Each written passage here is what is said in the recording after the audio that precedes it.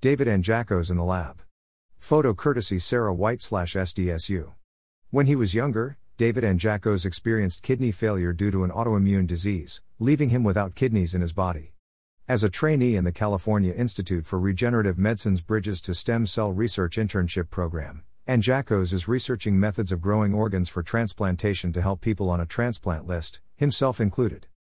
By now, and Jacko's thought he'd have his own kidney and that he would be off the transplant list and dialysis. That's not the case, so he realized he wanted to try and do something about it. 15 years later, we haven't really gotten there. It just shows how complex the problem is and how even with thousands of hours and scientists working on this, we still haven't quite got there, he says.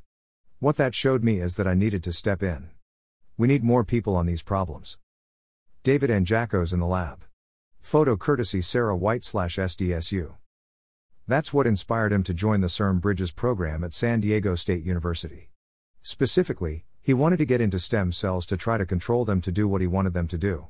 He's completing his internship at the Sanford Consortium for Regenerative Medicine, where he is working toward developing a protein that will be able to activate stem cells to turn into different organs. If successful, this will be important for drug discovery, growing organs and vascularization, the process of growing blood vessels into a tissue to improve oxygen and nutrient supply.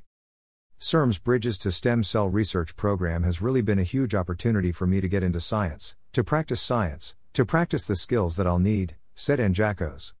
It has really helped me in my confidence in my ability to do science. After finishing his Bridges internship at the Sanford Consortium, Jacko's plans to start a PhD program so he can apply all he has learned from creating approximations of the WNT protein that is essential for turning stem cells into organs with functioning vessels.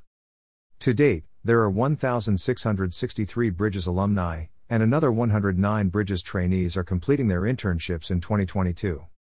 Started in 2009, the Bridges program provides paid stem cell research internships to students at universities and colleges that don't have major stem cell research programs. Each Bridges internship includes thorough hands-on training and education in regenerative medicine and stem cell research, and direct patient engagement and outreach activities that engage California's diverse communities. Click here to learn more about CIRM's educational programs.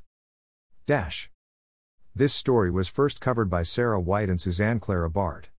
Read the original release on the San Diego State University website.